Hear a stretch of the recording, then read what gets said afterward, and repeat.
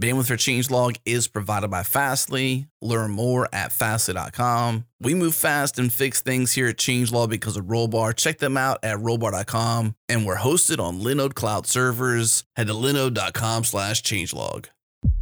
This episode is brought to you by DigitalOcean, the simplest cloud platform out there.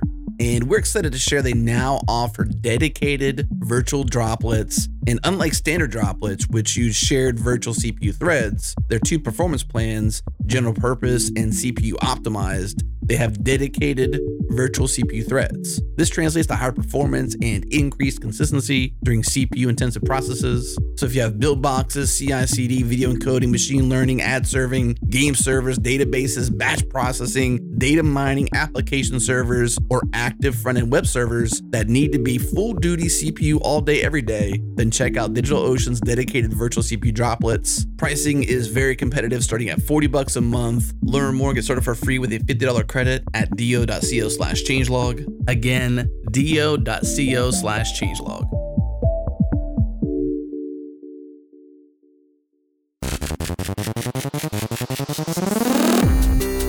From Changelog Media, you're listening to the Changelog, a podcast featuring the hackers, the leaders, and the innovators of software development. I'm Adam Stacoviak, editor-in-chief here at Changelog. On today's show, we're joined by CJ Silverio, aka SiegeBot on Twitter, aka Second Hire, and former CTO of NPM Inc. We're talking with Siege about her recent JSConf EU talk titled The Economies of Open Source, where she laid out her concerns with the JavaScript language commons being owned by venture capitalists.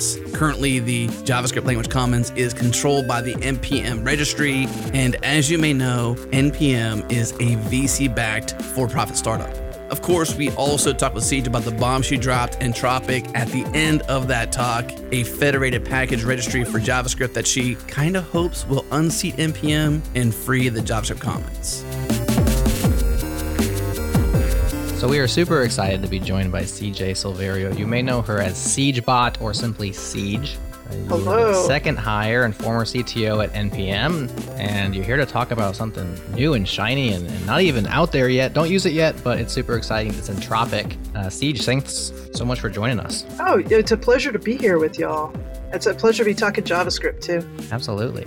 So you kind of dropped a bomb at JSConf EU and have one of the most watched videos from the conference talks, which was published on June 3rd, all about the economies of open source. We're going to dive all into that, but can you give the elevator pitch or the brief synopsis? Everybody will link up that. You should definitely go watch it, especially like the last 5 or 6 minutes where the bomb gets dropped. But Siege, if you could, I just loved it. It was like, I wish I was in the room because everyone was so excited. You were excited. That was an amazing moment. I have never had a conference speaking moment like that before. When I got up, I had no idea how the crowd would react to the news. And when I heard the reaction, I was as surprised as anybody else. In this talk, I talk about NPM. I talk about JavaScript's package manager. I talk about its history, including a bunch of history that most people involved in JavaScript now might not know, because it started in 2009, and the bulk of people using JavaScript on a daily basis never needed to know where it came from. It was just a fact of life. You start using JavaScript today, you're using NPM. Well, how did NPM get there? Why is NPM there?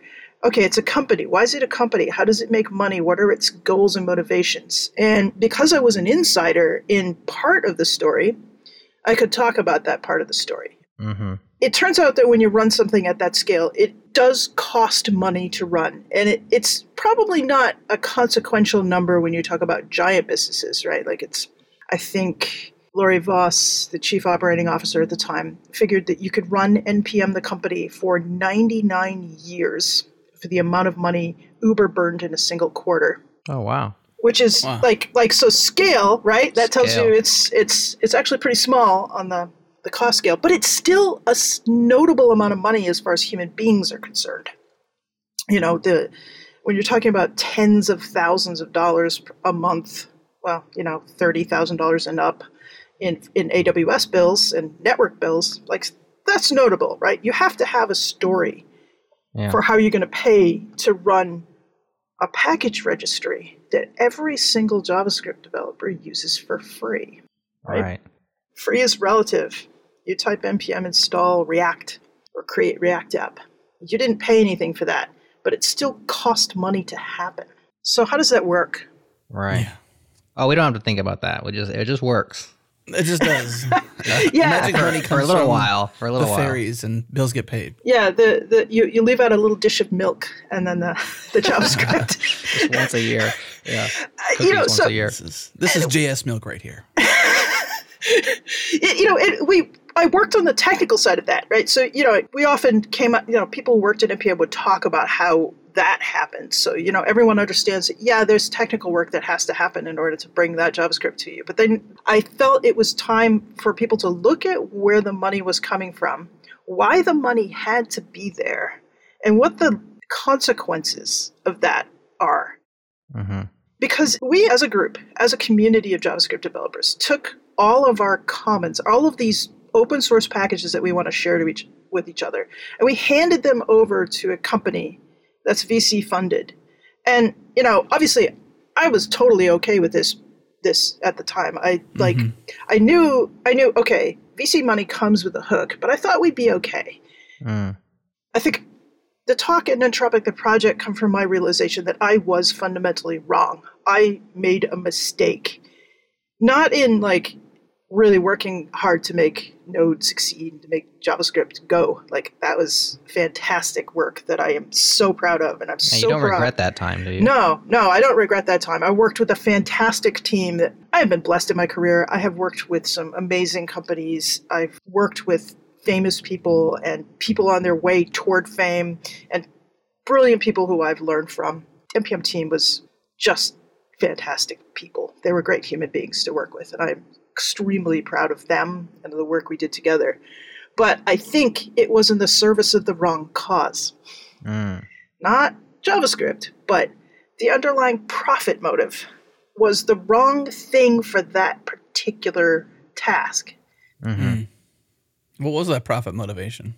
I go a lot into this in the talk, but the motivation, it turns out when you take VC money, you are suddenly in it in order to give the VCs a payoff. This is a completely open transaction. When you take money from VCs, you should know this is generally how they approach it. This is how their funds work. Absolutely. This is what their timeline is for getting a return on investment. And you can't opt out of that. Once you've handed over a chunk of your company to them in exchange for this money, they in fact want that payoff. And you have handed control over your company to them in exchange for that payoff. Sometimes that is exactly the right trade-off to make. I'm working for a company right now that VC funding makes perfect sense. Mm-hmm. External funding makes perfect sense because the money has a very clear thing you can do with it.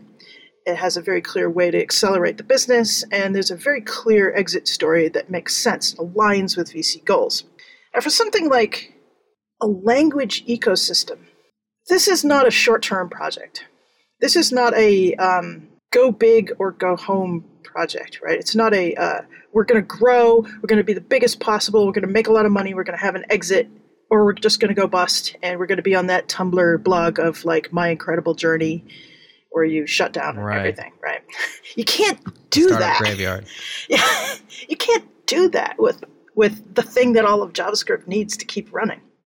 So, there's a moment in time, and again, the talk goes through, and you do a very good job of going kind of step by step through the history. There were some there that I definitely learned. Even Adam and I have been, along for the ride, so to speak, both as users of NPM and as people who are having these conversations. We've had Isaac on Founders Talk. We've had NPM employees, current and past, on a lot of our shows. So we've been along for the ride, but definitely worth getting the full history.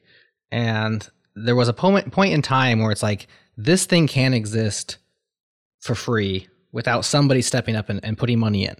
And so at that point, it was there's different ways of doing that. And the way that it went was VC capital.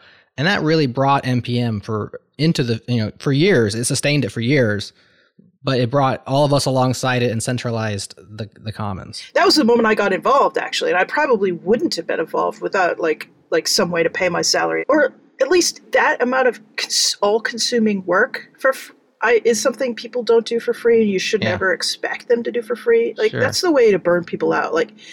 NPM at the time it was founded, it's just at the very end of 2013 was when those first discussions happened. At the very beginning of 2014 is when the company started moving as a company.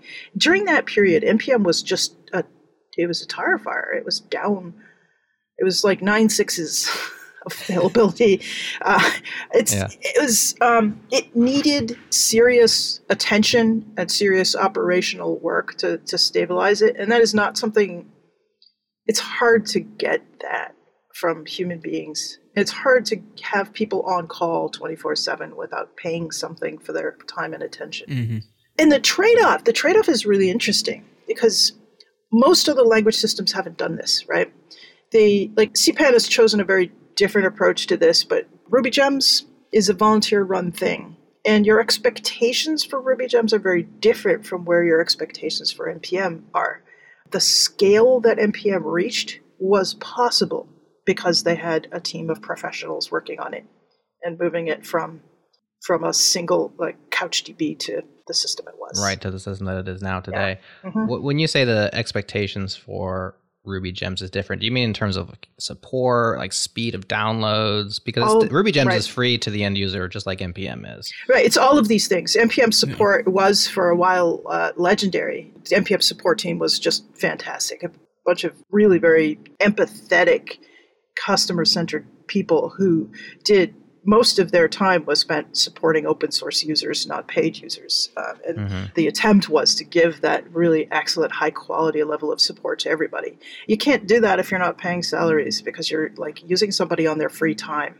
And you're the service level agreements you never really sign up for that with NPM, but people came to expect that they would get a really nice, professional, supportive, helpful answer from a professional support team. And the uptime, again, when something is run by volunteers, you have a level of forgiveness that they might not be awake at 3 a.m. in their time zone. But NPM, because it was a company and because it could afford to run operations 24/7, we had a team of contractors in Eastern Europe helping us on the times that we were asleep. Because all that support was there, the expectation became that it would be up, that it would be fast, that you would get professional level support because it was a company. It could do this. Mm-hmm.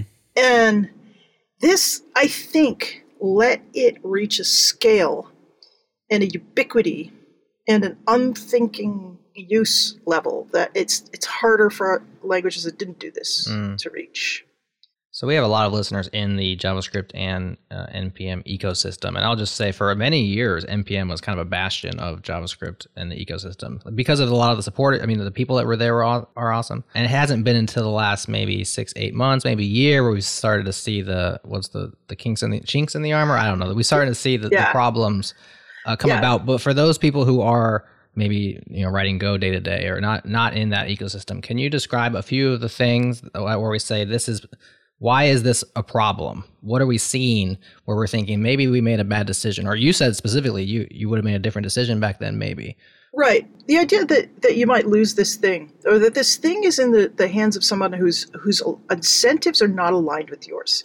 Node, for example, is part of the OpenJS Foundation. It was its own foundation for a while. This is a community resource. It's the platform definition, the implementation of the platform, the direction that it goes in. This is essentially a community project. It's funded by corporations, but not by any one corporation. And they all have their goals, right? And they sometimes are at odds with each other, but mostly the turtles, there's no one turtle that wins. They're just climbing over each other. That metaphor is very insulting to them all. You're all turtles. Maybe insulting to turtles. I don't know. Well, very interesting. Yeah. But the point is that there are checks and balances, and in the end, where the community needs Node to go is where it goes. And here we have this important, critical part of the ecosystem, our shared code base, the things we give away to each other to reuse to build the web with, isn't part of that foundation. It is in the hands of a company that needs to return its investment. Now, what are the things it's going to do to return that investment?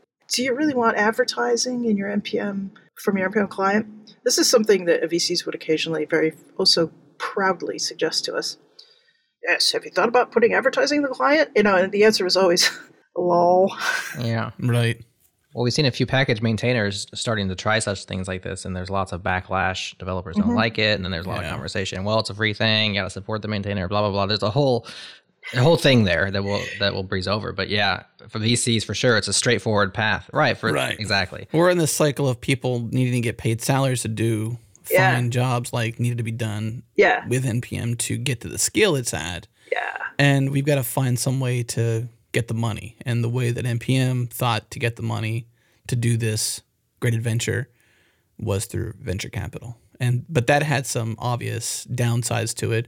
But then there's also some obvious upsides to venture capital, which is large amounts of cash, hiring the right kind of people, accomplishing a mission, but you got that payback process happening. That's right. There's a new master, basically. Exactly. And if you do your job as a company, if you come up with a product that pays the bills, right? If NPM had found a way to monetize the public registry, we wouldn't be having this conversation. Everything would feel differently.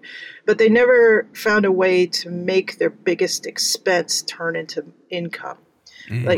It's all of those brillions of downloads, that nearly exponential download graph represents cost.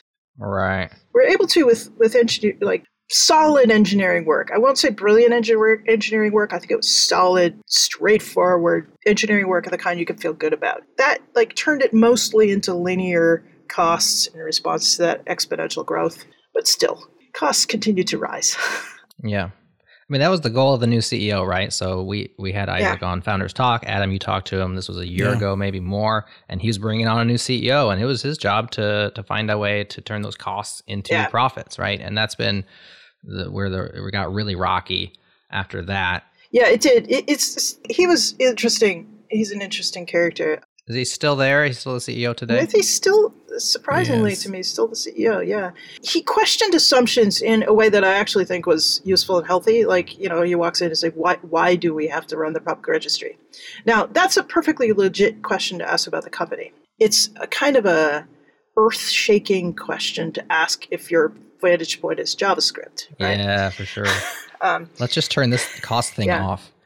Yeah. I don't think anyone ever floated turn the cost thing off. It would be give the cost thing away, but it kind of rocks the foundation of the whole reason the company exists. Why does NPM, the company, exist? To run the public registry. Why did everyone who went to work there? It was to run the public registry. That was a very mission-driven group of people, right? And I was totally driven by the mission myself. Public registry was why I cared about my job. It was a way to have a really high impact on the world and on developers. When your work is used by every single web developer in the world, that's amazing. It's just such a lucky thing to have in your career, that feeling. So let's return to the end of the talk now, because we've talked about some of the problems with NPM, and I want to set the stage. I want everybody to go watch, especially the end, because it's so much fun.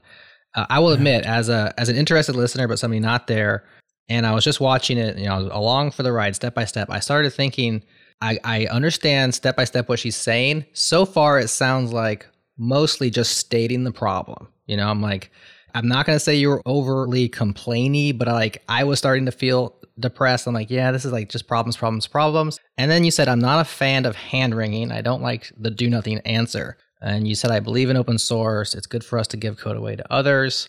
And you announced Entropic. Oh, yeah. That was the bomb drop for me. And this was awesome. Tell everybody what Entropic is for those who weren't there or haven't watched it yet. Entropic is an open source federated package manager and CLI for JavaScript. It doesn't have to be for JavaScript. I have goals of solving package management problems for other languages someday, but JavaScript first. We set out to make something that would make it possible for everyone to run their own registry without needing to shoulder the full burden of being a centralized registry for all of the JavaScript ecosystem. You can mirror or support as much as traffic as you need to. You mirror the part of the registry you're using. There might be a lot of these. They federate data with each other. I was deeply inspired, not by Mastodon's API, but Mastodon's the concept of ActivityPub and how you can have something that replaces the centralization of Twitter with something where I can run a Mastodon. I do run a Mastodon instance, and my friends are on it. and we participate in this wider ecosystem. And I don't have to be Twitter-sized in order to do that. I thought, why can't I do this with package management?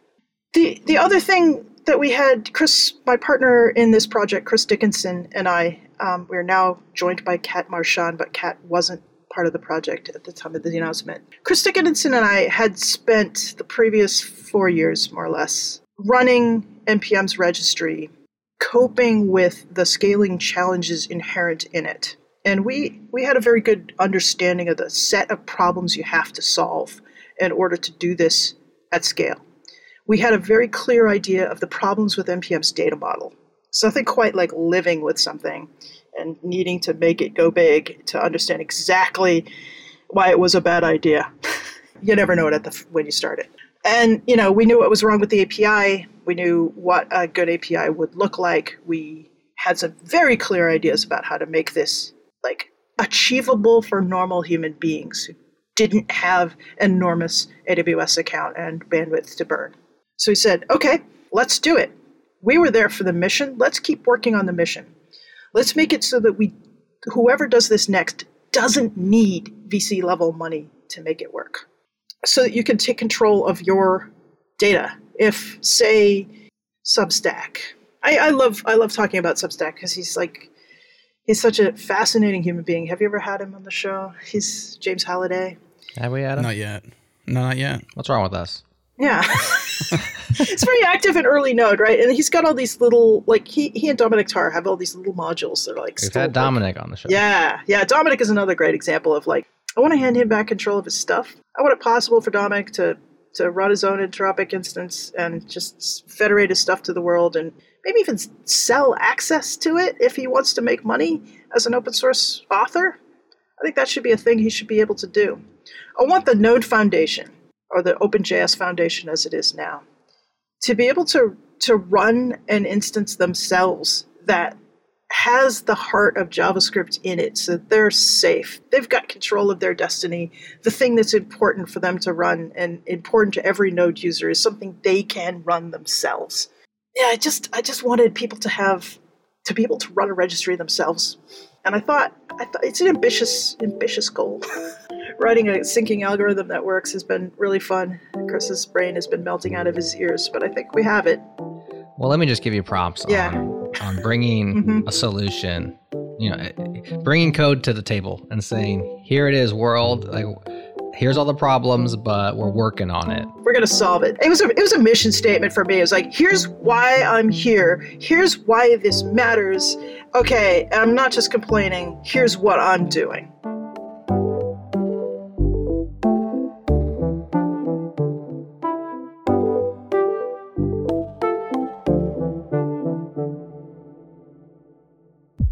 This episode is brought to you by GoCD. With native integrations for Kubernetes and a Helm chart to quickly get started, GoCD is an easy choice for cloud-native teams. With GoCD running on Kubernetes, you define your build workflow and let GoCD provision and scale build infrastructure on the fly for you.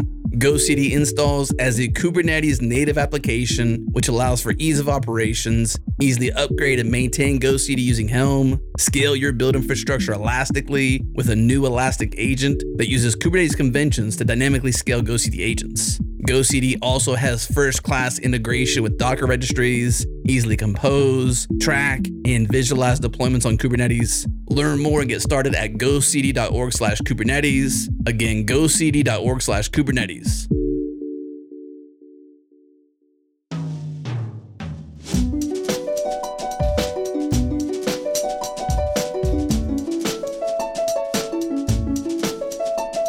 So your announcement talk was late May, early June-ish, 2019. And you brought code, but you said, don't use it. It's not ready yet. Props on bringing a solution to the table. It's very much in development. How long had you been working on it by then? And when did this idea begin and the code start to go? So this will shock you. Chris and I had been working on it for about 4 weeks at that point. We didn't write a single line of code until the day after his last day at NPM.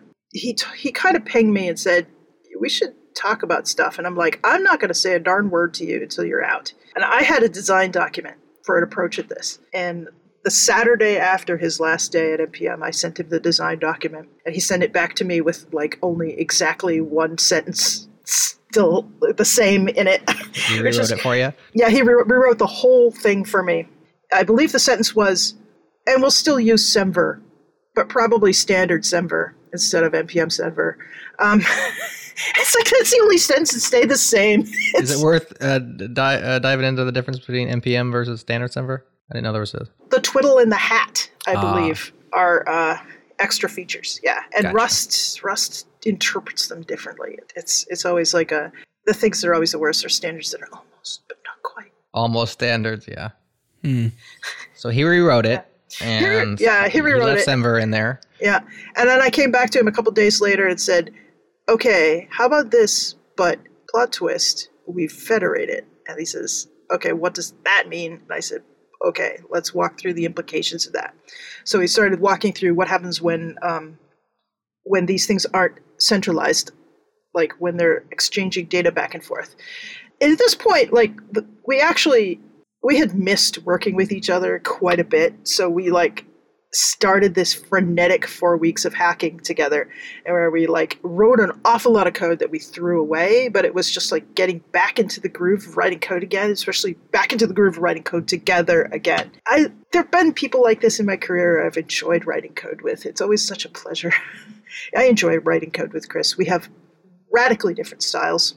Chris hates semicolons. I like semicolons.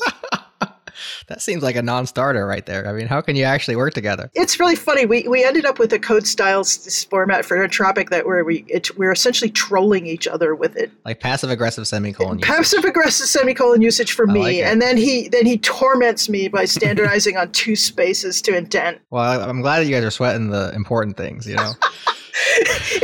The interesting insight that we both have is that these actually aren't important things, and they're so unimportant that both of us are willing to compromise on it. So we had four weeks of like we wrote a working registry in 4 weeks. It wasn't the API we wanted to have, but you could install through it, and it would store packages, and it would then install from that locally. And then we said, okay, that was really easy. Almost too easy. Probably, it's like lots of features missing, and it would probably fall over in a stiff breeze. But like, all right, that was a good warm up. Now let's talk about federation. Let's talk about what you have to do in order to have more than one of these, and they're synchronizing. And let's talk about what the API really should be. This was the fun part. It was like getting back into straight up engineering and design together for the first time in a while. So the NPM's data model is based on this tarball, right?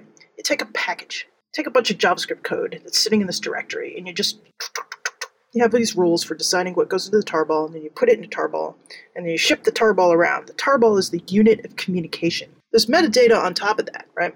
There's like the package JSON, which is a big vague document. It's like package metadata and metadata for each package version. And these are the fundamental building blocks of the existing NPM API. And we said, all right, what if we write our own CLI for this? What would the API be? And what does this actually let us do with the data model? These are the important things to get right, I think, because implementations are kind of less important than getting these building blocks solid. If we have modeled the data of what should be in a JavaScript package correctly, and if we have documented an API that's good enough, then our implementation of Entropic shouldn't matter. You should be able to go and write your own. Mm-hmm. So that's like where all the work is right now, is like taking what we wrote and throwing it away with something that's like the right thing for the future.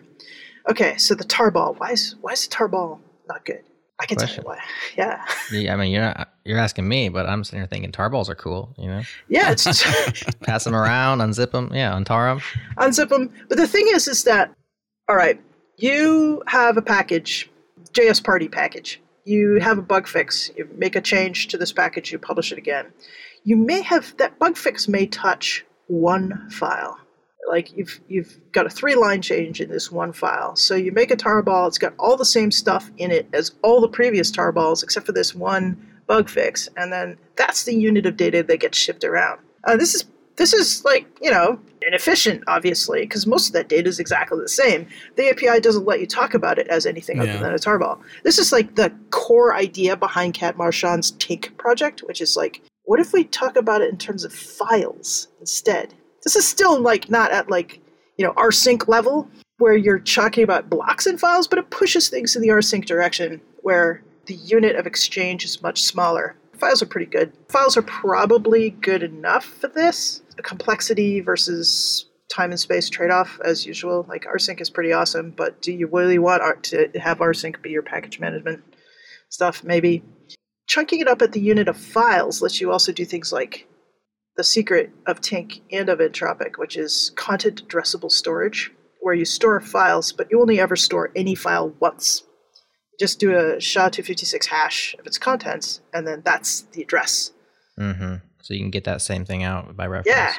Yeah. Mm-hmm. So package becomes a version of a package, just becomes a list of hashes. Mm-hmm. This is where the content comes from. This is where you put it on disk. If you have those files already, you don't have to transfer them. Maybe so when installing your patched version of JS Party, the only thing you have to grab is that new one file. Because your new package is just a list of those hashes and only one of them's changed. Yep. That's cool. And it's really, this again, like going back to the data model, going super nerdy insider baseball here on the details of the NPM data model, but this is like, you can hear how excited I am about this. This is the fun part for me. Packages, if you ever just like type NPM info in a package, or if you get a package JSON, you curl it from the NPM registry. It can be really huge. It can be megabytes large. Because it's effectively unbounded, right? You've got the package, the top-level package information, what its name is, what its description is, all that stuff. And then you have per version data. And the per version data, because like it just grows, unbounded, because you can have infinity versions for a package.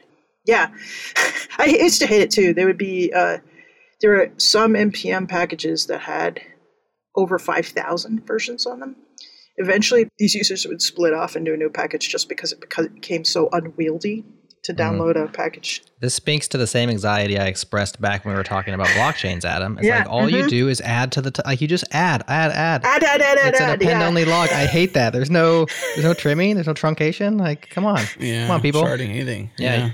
So, right. Unbound is bad. This makes total sense when you're designing something in 2009. You've got 10 users, right? And you've got like, oh my God, I've got 40 packages. This is epic. Some of these packages have 3 versions. Like you don't think ahead, and you shouldn't think ahead because thinking ahead means complexity and an awful lot of work that you probably a lot of Yagni. Yeah. Yeah. Premature optimizations, all those things. What about and these weren't decisions that you were making, but you've mentioned CPAN. I'm thinking about mirrors. Like there are other projects that have come before. Yep. And now you guys have an experience of building a whole thing and, scaling it. And so you and Chris have all that experience of NPM, but are you also looking around and saying like, how did RPM work? How does CPAN work? How do these other things work? Yeah. CPAN is absolutely another inspiration, right? Because it's like, it's a network of volunteer sites that together make sure that all of Perl's packages are mirrored. In the end, if Entropic is successful, I would like that to be the solution. Like where there's like, 100 of these around. 100 of these around, maybe some companies that want them, have them internally. But all of JavaScript is redundant and safe across a network of these things that can cooperate with each other. Yeah, CPAN's huge inspiration. Anti-goals would be things that like CocoaPods has a perfectly great solution for itself that is like relies on GitHub being there.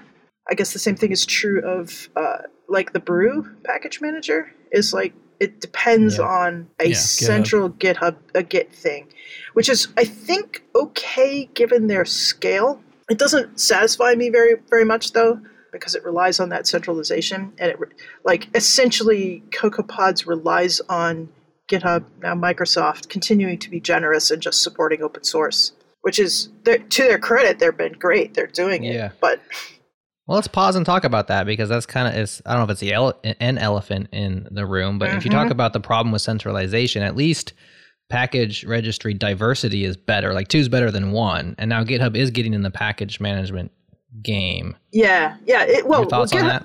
Yeah, I think...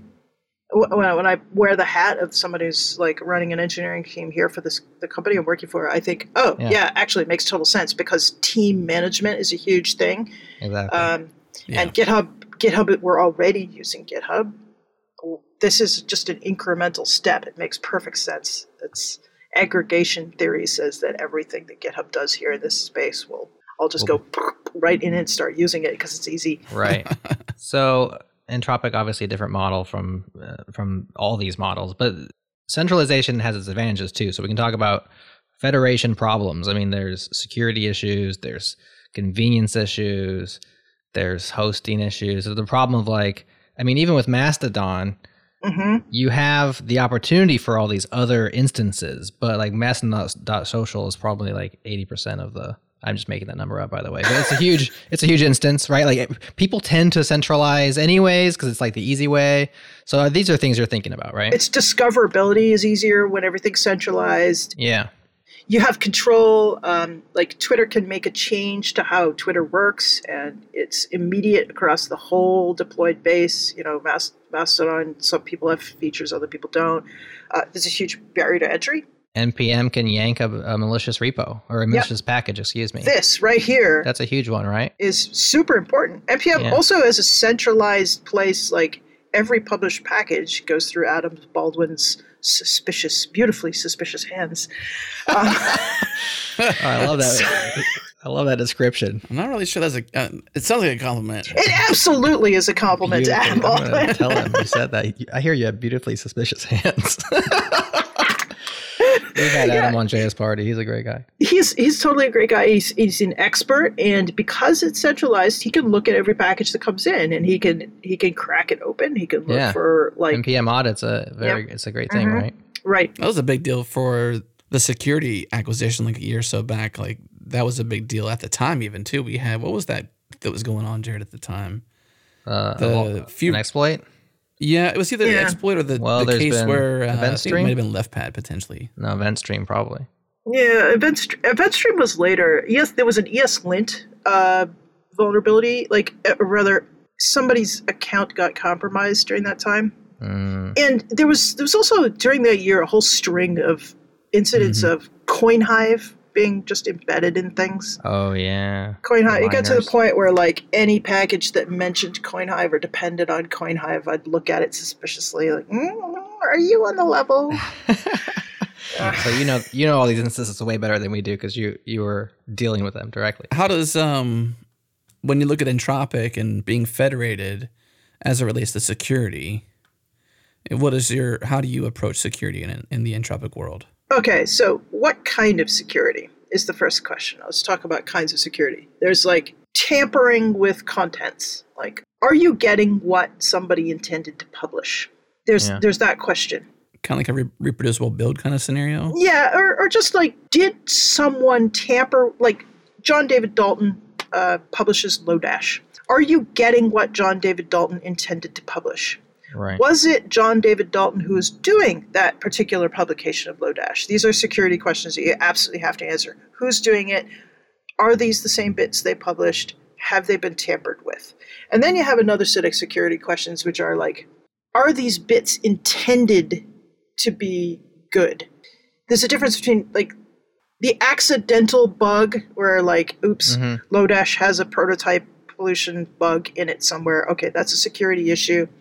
It's not an intentional security issue, but it's nonetheless a bug that has to get fixed. Vulnerability, right, yeah. In the software itself, though, not in the registry, right? Like it's a bad version goes in because that person wrote a bug. That's right. And that's like unintentional and will forever be with us. Yes.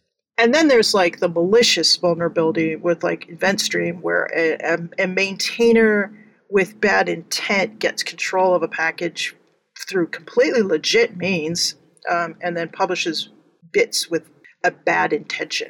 Right.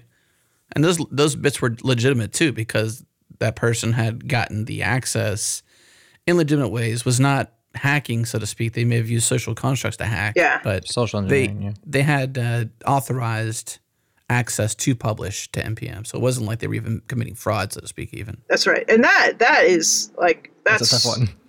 That's super hard to defend against. You might be able to detect it after the fact by by other looking at the bits that were published and saying, oh, these point to nobody should ever be publishing to a paste bin. But those are the things like the advantage of the centralization, the advantage of VC funding. The reaction time to that. Yeah, it's a reaction time because you can afford to pay Adam Baldwin and a team to be looking at these things all the time.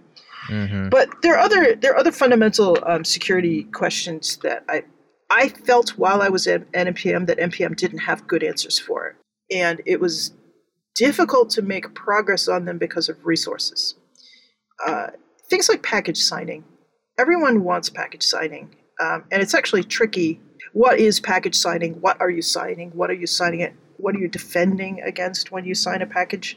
These are the questions, by the way, that I'm working on right now with Entropic. Because the data model is different. We have a package, top-level package metadata, and then an immutable version metadata object that is separate.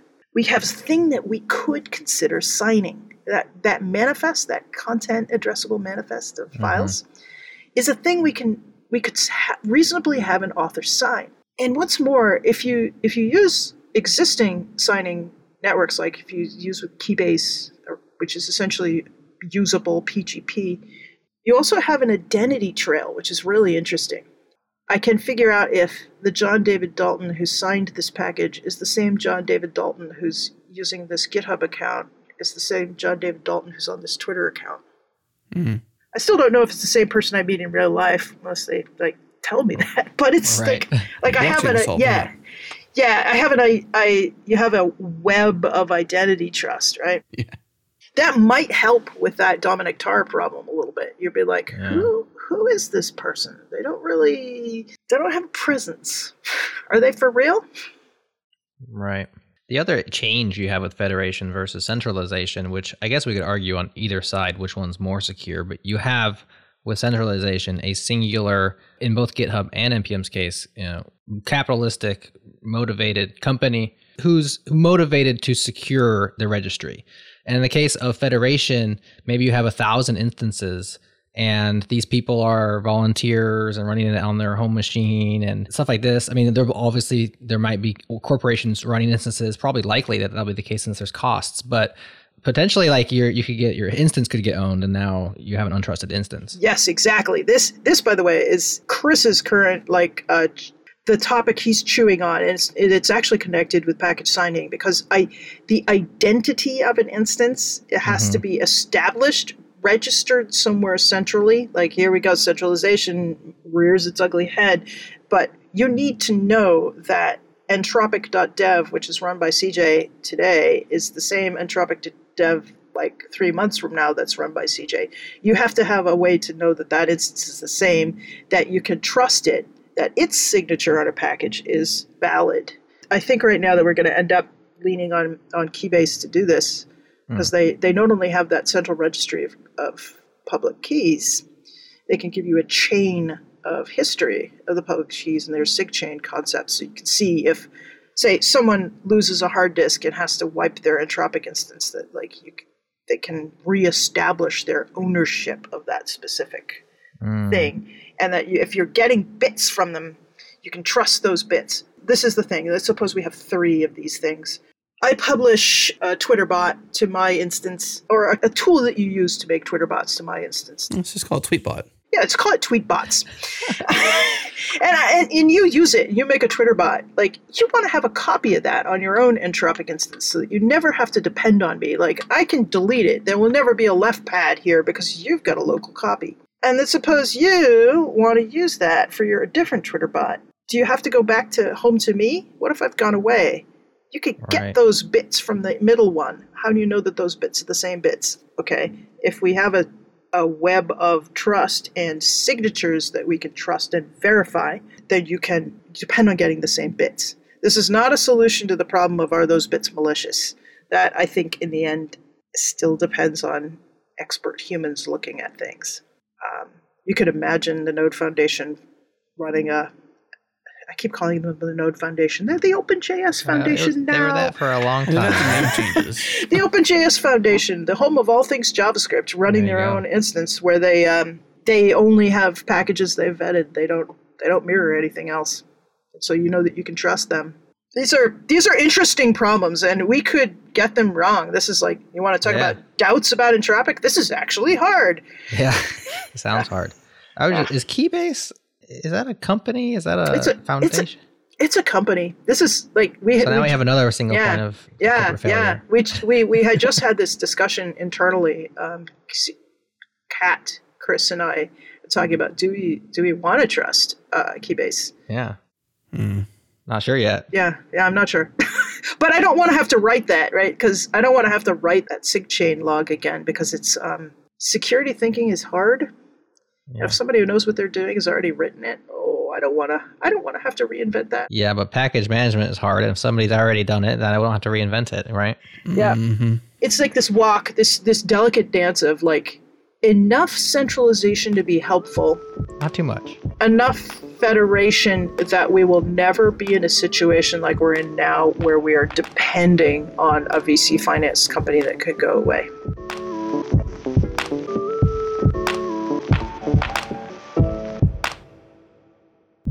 This episode is brought to you by cross-browser testing of SmartBear, the innovator behind the tools that make it easier for you to create better software faster. If you're building a website and don't know how it's going to render across different browsers or even mobile devices, you'll want to give this tool a shot. It's the only all-in-one testing platform that lets you run automated, visual, and manual UI tests across thousands of real desktop and mobile browsers. Make sure every experience is perfect for everyone who uses your site, and it's easy and completely free to try. Check it out at crossbrowsertesting.com/changelog. Again, crossbrowsertesting.com/changelog.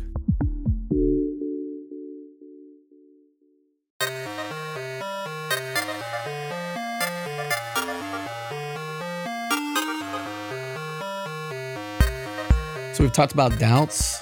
We've got our doubts, obviously, but Siege, I'm sure that yours are better positioned than ours, simply because we're outsiders. What are your doubts with Entropic? Where do you see where are the holes in the cheese, so to speak? Well, we've set ourselves a pretty chewy technical problem. The problems of writing a package registry from scratch are difficult enough, right? Like this is a very large ecosystem we have to support. And the way we've chosen to approach the problem is inherently more difficult than a centralized solution would be. We've talked about the security questions, what it is, how identity works when it's diffused across multiple instances, package signing, can you trust the bits you have? All of these things are more technically challenging than writing a very straightforward single source API would be. So we've kind of set ourselves a hard problem. The other interesting thing that we're discovering is that it's even harder because it's not our day jobs anymore. Chris and I both have demanding tech jobs that want our brains and attention during the day. And, Kat's moving on to do package management for Microsoft. That, like, whoa, this is not something we have the luxury of. Well, we're spending our free time on it. Yeah. So the question is like, okay, can we devote enough time to move it forward? Right. You got limited time. Yeah. Are people going to be okay with the pace at which it's happening? Can we do this without burning out? Like, open source burnout is a real problem. I'm sure people have talked about this with you before. Like, you're not getting paid for this work. You are doing it as a labor of love. You're doing it because it's fun. And suddenly you've got 1,000 users and they want bug fixes. And they're all entitled. Or they're mad at you because you ruined their day with that bug. But that's not how you make a living. And you've got a life to go back to. So we've spent a lot of time talking about how we want to work and how we want to make decisions and the pace at which we want to work. And like, it's to be seen whether we can actually pull that part off. And, I think we're up to the technical challenges of the design. Chris and Kat are two very smart people. I'm very privileged to be, trailing along after them, watching what they do. So I think they'll solve the technical problems. Will they fail to burn out? Can I prevent them from burning out? Chris has some very thoughtful insights on this. We were talking about GitHub. GitHub is a really great place to discuss code. It's a really great place to chew on a PR. I think it's actually a very bad place to run a project. Now, this is sort of a weird thing to say, right? Because so much of open source is homed on GitHub. But I think the incentives are all kind of weird because they're about discussing code and PRs and the pressure to get at code and PRs and to bring those numbers down. Like it's gamified, get your issue count to 0, get your PR count to 0. Right. But that's like discussing work once it's already done. It's not how you discuss work that you intend to do. It's not the future. Yeah, it's not like a good place to discuss. It's tactical versus strategy. Yes, exactly. Yeah. Your design, like the part where we talk about like, okay, entropic instances have to identify themselves to each other, and we have to be able to trace, an identity through time as to make sure that this entropic dev is the same entropic dev as last week. That's a conversation. That's a conversation among human beings. We have to talk to make sure we understand the problem and have agreed, like, okay, this is a good problem statement. And then we have to go off and think and come back and talk about a proposed solution. And then sometime later, you end up at GitHub where you are discussing a specific implementation of that proposed solution. So how do we set up a project where that happens in a really constructive way? Yeah. Tell us. Well, this is experimental right now. We set up a discourse so we could have a forum and talk to each other. And this was actually hard. Chris and I didn't switch over to it. And then we were asking ourselves, why are we not doing it? Oh, because we're in this little teeny Slack with each other. And we're just talking to each other on Slack instead of going over to the discourse. Okay, guess what? We gotta not do that. It's chat, and that was actually what we were looking for. It's sort of a problem that Slack is better, but Slack is not very good if you want to have an open source project, because we want people to just drop in. What we want is modern IRC. Yeah, so this is like me walking through this, like recapitulating the history of open source projects in the past. Why did they all have IRCs? IRCs is terrible. Oh, I get it now. Oh, okay. All right. IRC is still terrible. Yeah. It is terrible. But I get, like, we now have an open chat. We have a Discord that we invite people to come in if they want to chat with us. Kat is most active right now on it because she's got a month off between jobs, so she's there all the time. We're trying to do our conversation there. We also try to kind of codify the way we've worked together for years now, which is we don't actually do anything out of the blue. We bounce ideas around first before we do anything. We never lead with code. We lead with, what if this? What if here's 3 paragraphs of what I think we might try to do and why. We lead with writing and talking, and then it progresses finally to code. Code is like the last step, often the easiest step, once you've worked out what you want to do. So tie that back into how that's going to prevent the burnout, because you're going to have more contributors because you're going to talk more? Well, we have deliberately set up a pace for ourselves where we no decisions are going to be made on weekends. This is a rule we have. We do not make decisions on weekends. Why that? Because that actually gives you the space to have a weekend on your own. You don't have to sit there on the project watching everything going on out of fear that someone's going to make a decision you don't agree with or have to prevent for whatever reason. You can go away. You can have a weekend. And then, on the regular team meeting on a Tuesday, then that's where decisions will be made. So you have space where it's okay to be away from the project. Yeah, the maintainer guilt is is really terrible, honestly, because if you're productive, Siege, and I'm your cohort in a project, and you're productive over a weekend, and I'm trying to hang out with my family, and I'm trying to separate my life and have that balance that's necessary, I might feel bad because you're productive, and here I am, slacking with my family. Yeah, just by doing work, I create work for you, and I create pressure for you that it's hard to cope with. We have to recognize our responsibilities to our team members, right? The influence that we have on their subconscious and psyche on what they're trying to plan for. So one doubt from me, and then we'll talk about how people can get involved with what sounds like a very interesting open source project. My doubt is on adoption. Yeah. Curious, just a few quick questions. Can you reuse packaged JSONs? Do developers have to release their packages for Entropic, or can you suck in an NPM's registry? All that. You can. We're using TOML as our package metadata description thing, so you can have a package JSON and a TOML file coexisting in the project. You would have to publish twice. Okay. you can we reuse legacy packages quite easily. You just install the legacy package, you say package name at legacy, and it gets mirrored to your local Entropic. This part's working. Yay, nice. Something that's working. Something's working. And then you have it. You can install from it locally using the new API once it's mirrored once. Okay. And then keep that up to date. We're still discussing like how often should we go and remirror. Should we only ever lazily mirror all these fun things? Yeah. So we should be able to coexist. Adoption is really interesting. Wow, I don't know. This is like one of those like, well, it could fall flat on its face here. Right. I think if we get it right and if it's good enough, if it solves people's problems well enough, and if like that network and speed savings we think we can offer is good enough, I think that will happen over time. I'm playing a long game here. I don't need it to be successful in 6 months. I need it to be successful in 3 years. I need it to be here when NPM finds it can't exist viably anymore. It needs to be here when whatever landing place it ends up with like decides it doesn't want to run this very expensive thing anymore. So I'm thinking long term. I'm patient. What do you think the adoption strategy plays out? So it's one thing to be patient and one thing to have sort of a long-term view. You still have to have an adoption process plan. What are you thinking? I'm thinking I work very carefully with the Node project. I think I am there I need to be there to satisfy their needs and to make sure that I'm scratching their itch and that they understand like this is the eventual home for this code. I think if the Node project finds a use for this, it'll be okay. So they matter to me more than anything else.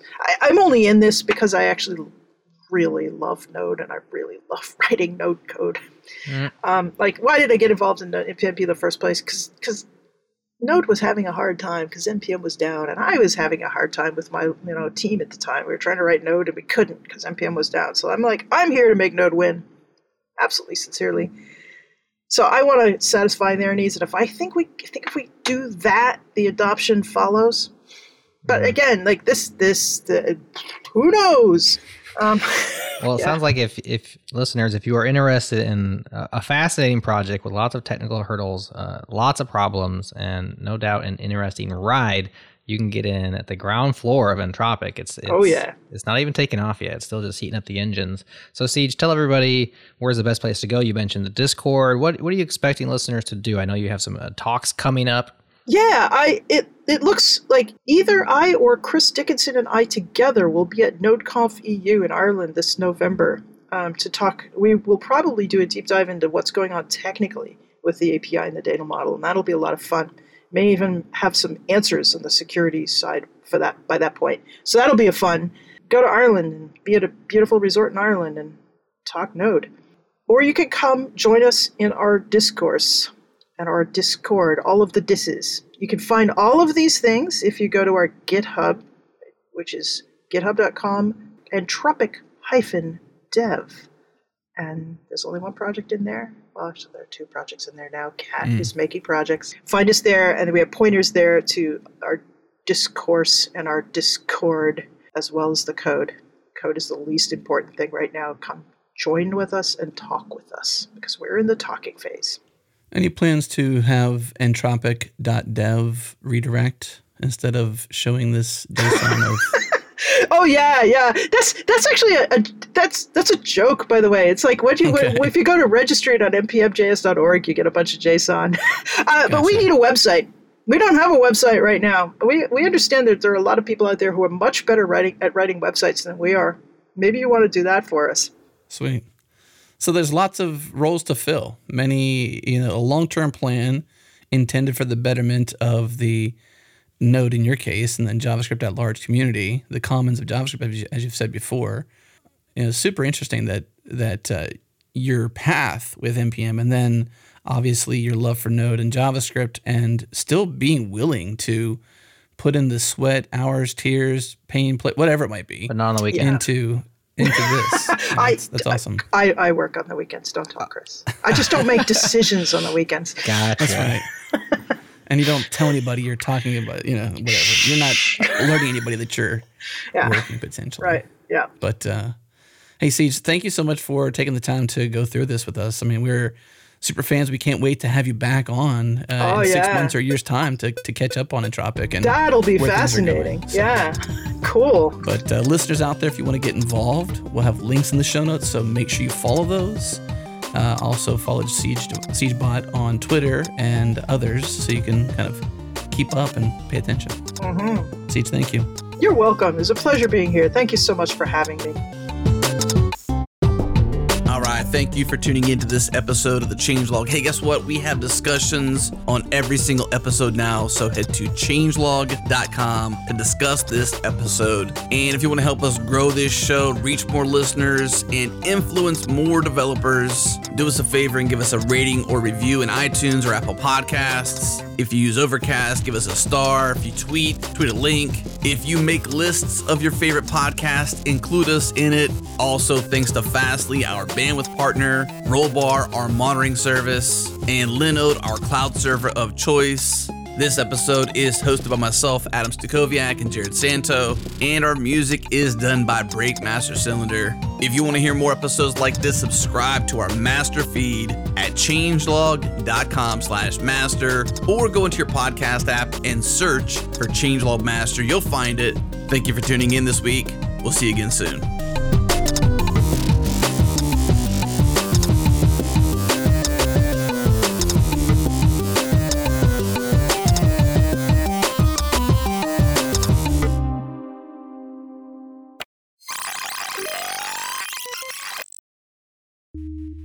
Well, hello there, listeners. How are you?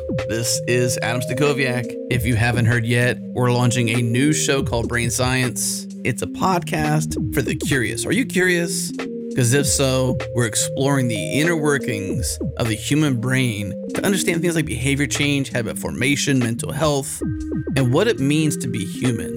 It's brain science applied, not just how does the brain work, but how do we apply what we know about the brain that can transform our lives. Learn more about the show and subscribe at changelog.com/brainscience. Until then, here's a preview of episode number 2, where we're talking about how we're all designed for relationships. I think about it like scaffolding, that as our kids grow, and it doesn't matter, like I just always want people to have this sense of hope and optimism around like, look, it's not over if you didn't get it in childhood or it didn't fully grow. Like neuroplasticity is one of the most amazing and hope-filled things because we can continue to build this and grow all throughout our lives. And so having another person participate in the development of our own mind, it's sort of helping build neural networks that say, hey, I totally understand that you're upset as a three-nager because you did not get ice cream and you think your world is now ending. But to actually, you can still empathize, but that doesn't mean you necessarily give them that desire, right? Because I don't want them to be conditioned, i.e., I don't want them to have the perpetual feedback that when they're upset, that they just get to have the ice cream that they want. Right. Let's also say we're using children as an example here because for the audience to empathize with us, that's our breeding ground for research, basically. I can give an example where my son, I can't recall the exact scenario, but there was a moment where I was like, to my wife, I said, hey, it's not that he's misbehaving, because we were both sort of like in this crazy mode with him, and he wasn't behaving. And I was like, you know what? It's not that he's misbehaving. It's just that he can't right now. He's just too far gone. He's too tired. He's too exhausted. He's overstimulated, and his brain is just not developed enough to really get that we're asking him to behave, right, and desiring and expecting him to, but he's just not capable. So that moment, we both sort of just curled into ourselves and just cuddled him and just was just, loving to him rather than like, why can't you get this? Come on, three-nager, do this. You know what I mean? Like, right. So our breeding ground in research is our children. Right, exactly. And, in my line of work, I will see the people where this sense of attachment and connection and feedback loop didn't go so well. And so they've learned, I always say it's sort of like they jerry-rig things. Like they learned how to best function in their lives as well as they could. But we know this, whenever we jerry-rig something and don't actually fix it the way it was supposed to be, what happens? It breaks down. Well, if you like what you hear, you should go to changelog.com/brainscience. The show is not out yet, so don't get too excited, but you can subscribe and be notified as soon as the show launches. Once again, changelog.com/brainscience.